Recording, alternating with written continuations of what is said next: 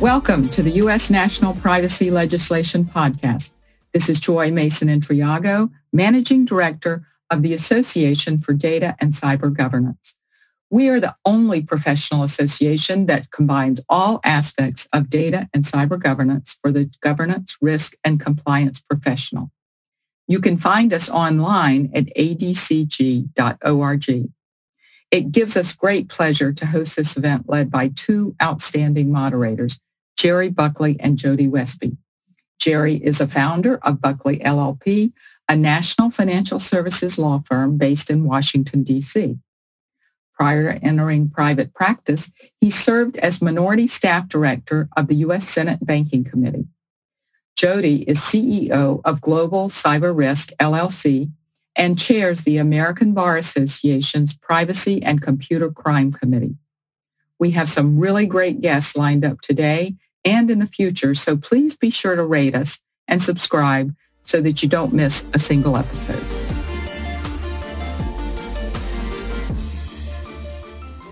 This is Jerry Buckley, and welcome to this episode in our podcast series on the prospects for national privacy legislation. As we focus on the prospects for national privacy legislation in the United States, Jody and I have had several guests who have shared with us how the European Union has been able to adopt data protection rules that apply across its 27 member states and have a reach beyond the borders of the EU, impacting businesses in the United States that engage with EU citizens. We've examined how the GDPR came about and how it is being implemented by EU member states. By taking the lead in creating privacy protections for data, the EU has positioned itself as the rulemaker on an international basis. And this approach has empowered EU regulators and courts to establish the rules for use of data by all market participants.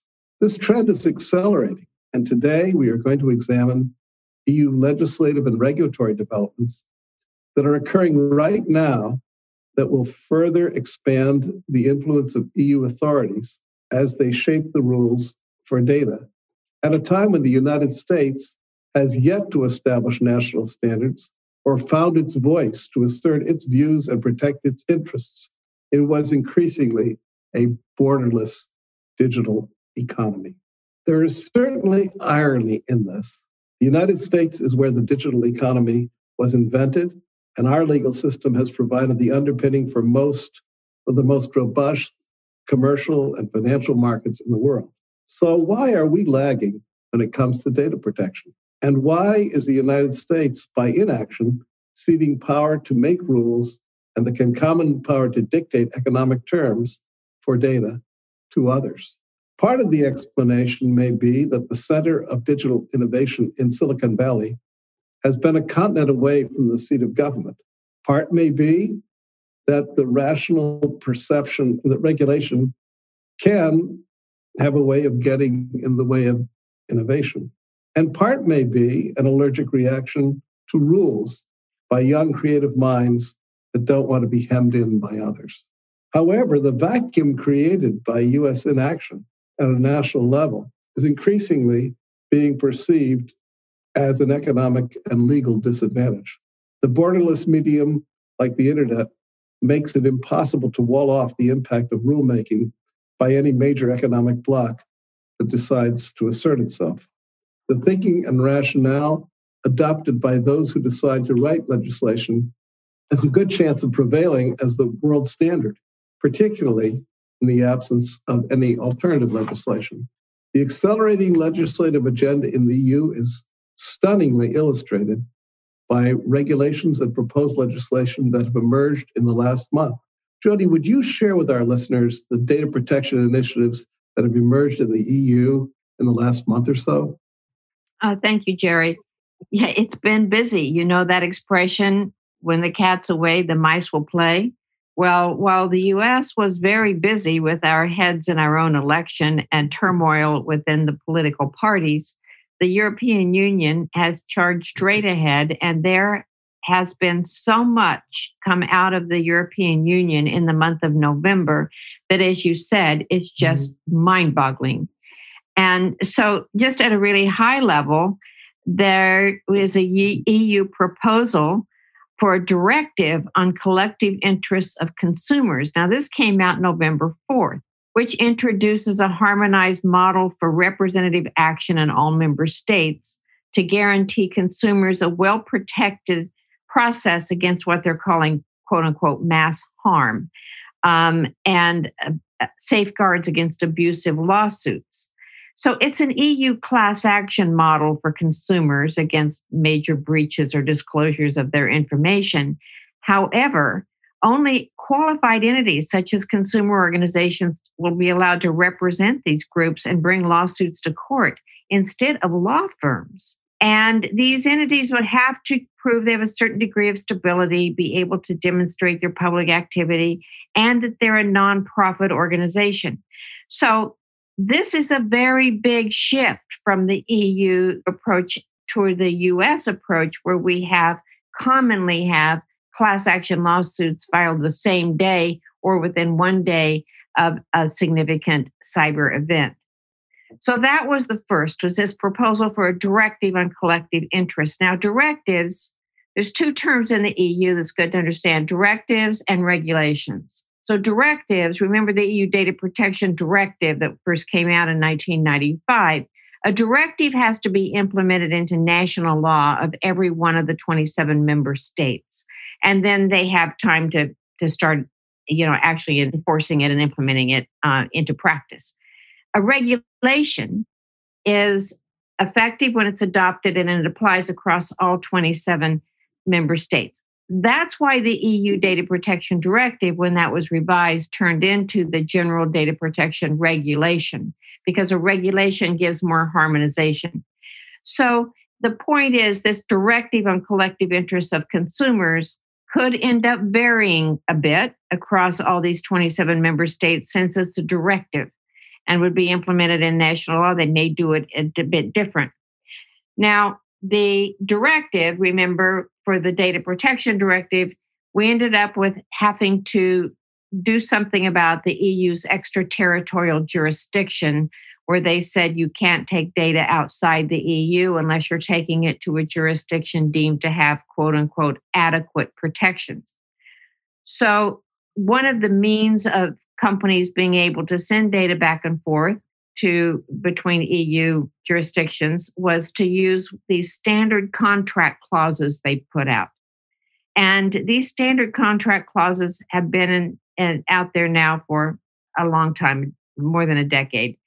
And they've been clunky and they didn't serve all the purposes. But most importantly, when the General Data Protection Regulation, or GDPR, was adopted, they never changed the standard contract clauses. So we were still using these clunky old data protection directive contract clauses. Now, on November 12th this year, the EU finally came out with a revised set of standard contract clauses. And they have asked the European Data Protection Board and the European Data Protection Supervisor to issue a joint opinion. But what's important is, you recall that a few months back, the Court of Justice for the European Union invalidated our Privacy Shield program that allowed companies to sign up for Privacy Shield, and then they didn't have to use the contract clauses. They invalidated that program, really pushing everyone back to the contract clauses. But they not only invalidated it, they said, well, you can't just rely on the contract clauses. The Court of Justice of the European Union said you also have to take into account surveillance by government entities and put in some supplemental measures to protect the data against such activities. There's been a lot of talk among our communities about what does that mean, but the new standard contract clauses do take that into account, and they do take into account some of the recommendations that had been proposed by the European Data Protection Board as some of the supplemental measures that could be used. So there's a lot more to talk about with that, but getting these new standard contract clauses was a big deal.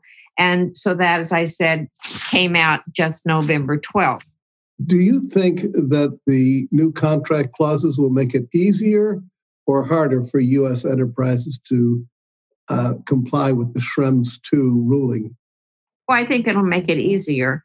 One, they close some gaps that were there with the others, and they are better worded than the earlier version. And they do track the recommendations in the EDPB. So I think that it will help lead people to doing the things that will be most favorable for compliance. Whereas if they didn't have that leading hand in the wording of the standard contract clauses, they might not quite sufficiently meet the supplemental measures they should take. So they're really providing a guiding hand in the clauses. So I see them as an improvement. One thing I'll say, though, about contract clauses, and I'm quite alarmed about this, New Zealand passed a new Privacy Act, the Privacy Act of 2020, just last month, I think.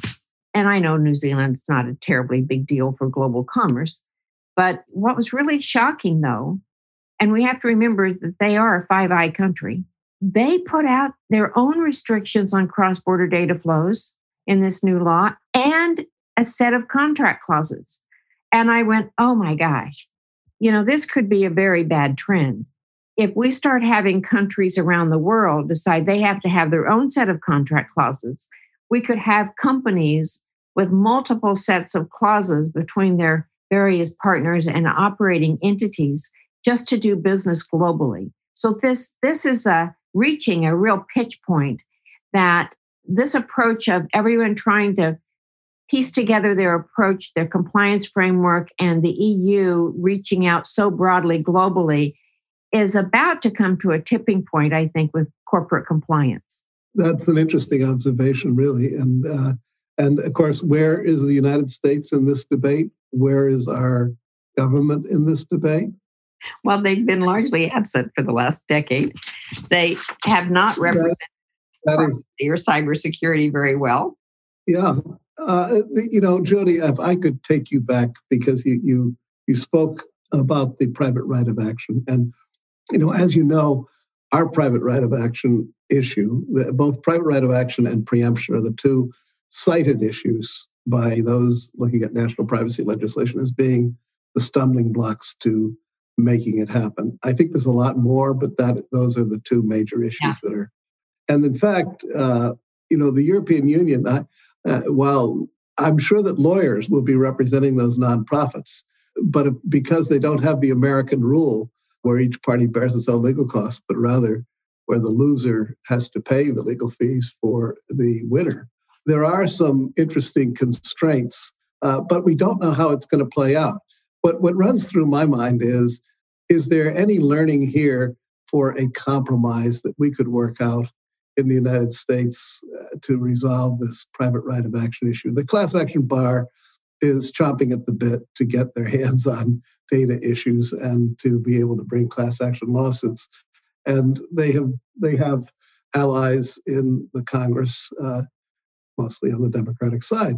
But there may be some way, and we'll have to follow how this happens, to find a compromise that allows national privacy legislation to be adopted with some form of private right of action that is not going to upset the apple cart. I don't know that's the case. I'm just wondering, any thoughts on that? And probably you'll say you're dreaming, but go ahead. No, but I will say, from having headed up domestic policy at the U.S. Chamber for 5 years, that approach would be very difficult here because our plaintiffs' bar would push back like crazy. The trial bar would just be all over this. And, the civil code countries don't have contingency fee lawsuits. They don't like the loser pays model we have here, or that can apply in some instances. And so they don't really have a well-organized plaintiffs' bar like we do. So that's a big difference. I mean, the Silicon Valley companies, it took them a good decade to get their act together to realize that they even needed to have government relations here in Washington. So now they're waking up and saying, oh, no, wait, we can't have all this regulation. Well, that's fine. They can start making noises, but now they've got to deal with global experience, global regulators and diplomats. And plus, with this issue, Congress will have the trial bar in their face. And that's a very powerful force. So I think there could be some concepts about it that might help form some bridges between the consumer community and the business community. And that would be a very good thing. But I don't think we'll see anything similar to that in the US. We may be able to export our class action bar to Europe. Only joking. They can send us their data regulation and we'll send them our class action bar. Only kidding. All right. Well, they'll run into that here for sure.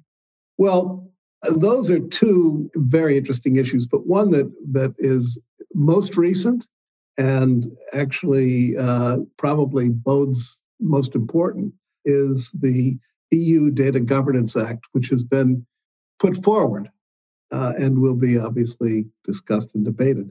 In connection with that, one of the proponents said, our regulation will help Europe become the world's #1 data continent. And I think that's instructive for the purpose of our discussion here. Would you share your thoughts about the proposed legislation? And does it have the potential to do what I just quoted one of its proponents as saying? Well, this is the new front of the EU, and they absolutely will push this. They're still doing this under their old e-commerce directive, which needs to be updated, but it's 20 years old, but still it gives them a platform for this.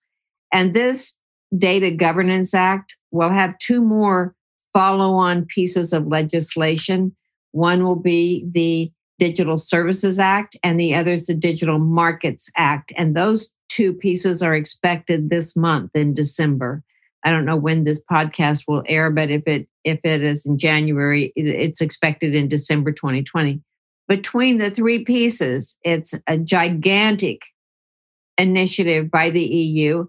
And I think it's Thierry Breton, I think is how we pronounce his name, Breton, who is leading the way over there, the official leading this charge for the European Union. And they want to facilitate data sharing across the EU and between sectors and offer an alternative European model to data handling practices of major tech platforms.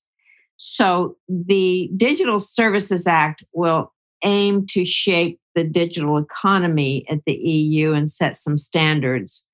But the Digital Markets Act will be targeted more toward the economic power of the large online platforms. They call them LOPs, LOPs. So we've got online commerce services, we've got social media platforms, and they are going to be in the crosshairs of these regulators because they think they're the ones that have been acting the worst as far as data protection, sharing of data, unauthorized disclosures of data, unauthorized sharing. So this will be, the EU Governance Act is a regulation. So remember what I said earlier about this would be apply as, if it's adopted, it applies uniformly. And that would help Europe become the world's #1 data continent because you would suddenly have 27 countries plus the 3 more in the European Economic Area right off the bat. And, when other countries around the globe have looked at the EU approach to data in the 20 plus years it's been around, a large number of other countries have emulated what the EU's done. So this isn't just us and them. This is us and them plus a lot more countries. So their approach with this Governance Act, they want to have a mechanism to reuse public sector data for commercial or non-commercial purposes, but in a protected way. They want an authorization framework and a standard consent form. They call it data altruism schemes where the individuals or companies can make their data available for the common good. That's the altruistic part, for making the data a part of the common good. But then the data holders would have a choice whether to make it available free or for a charge. So they're zeroing right into this. Now, people talk about data is the driver of the economy. And it's certainly going to be the driver of the economy in the next 2 to 3 years as we go toward 2025. So they are zeroed right in on this data, the power of data, and their control over it. And it's something we are just flat-footed. We're not prepared to counter this. We don't have the diplomatic processes in place. We haven't been active in the multilateral fora to really be engaging on these issues. And so it's going to be a very interesting discussion when all of this starts coming out, I would expect in January with the new administration. And that is a very important observation, that we do have a new administration. And actually, the National Defense Authorization Act, which is going to be sent to the president sometime within a short time of the recording of this podcast, creates a cyber czar position, which would be in the White House and would be a person who has to be confirmed by the Senate, just as the OMB director has to be approved. That is on the cyber side.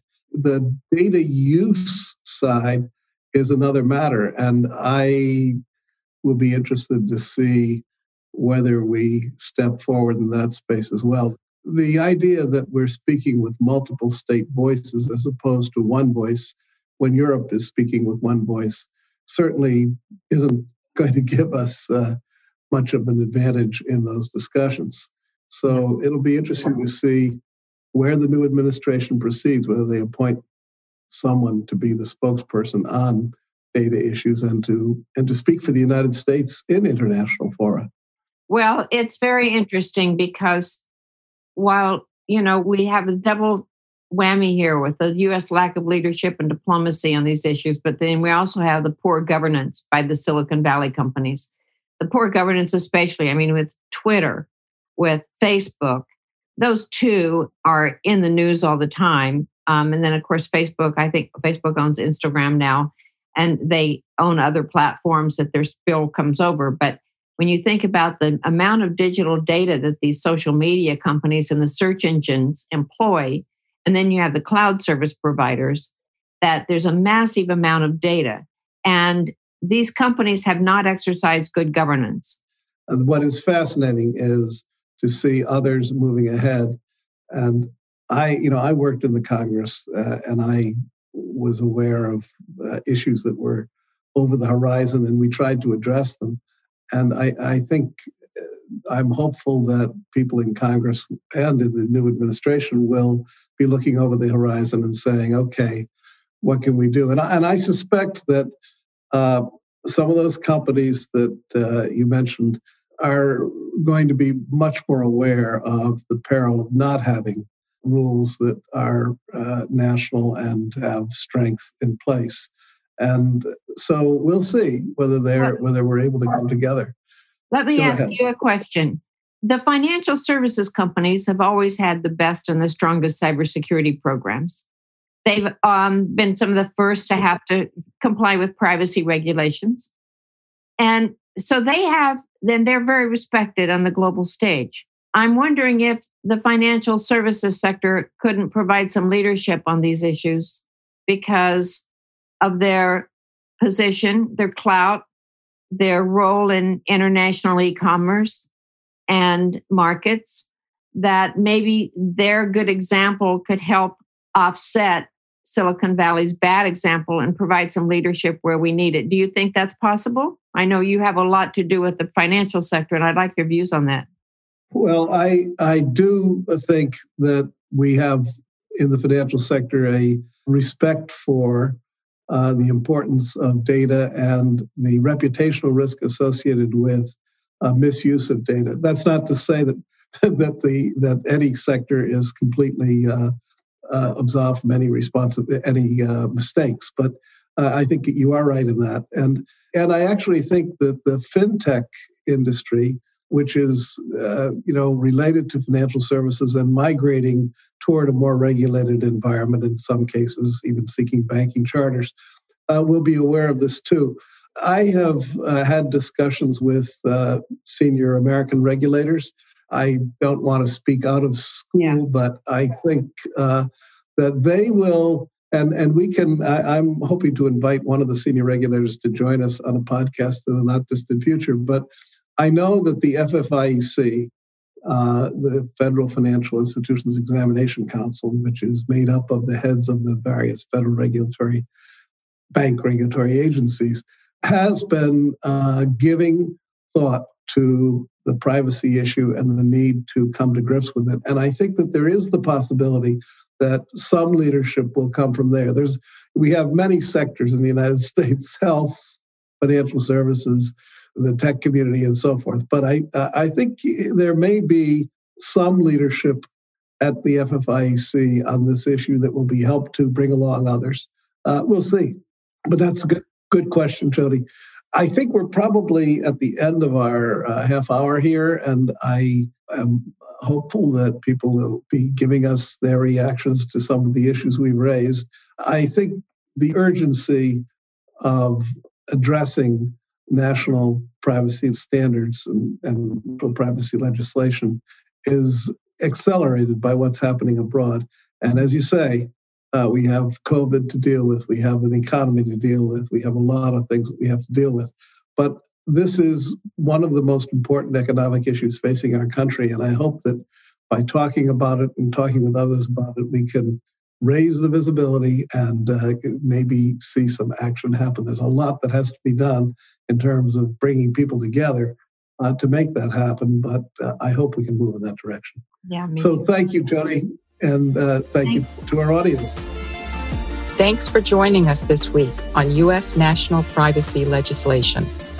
Make sure to visit our website, adcg.org, where you can subscribe to the show in Apple Podcasts, Stitcher, Spotify, Overcast, Pocket Cast, or via RSS, so you'll never miss an episode.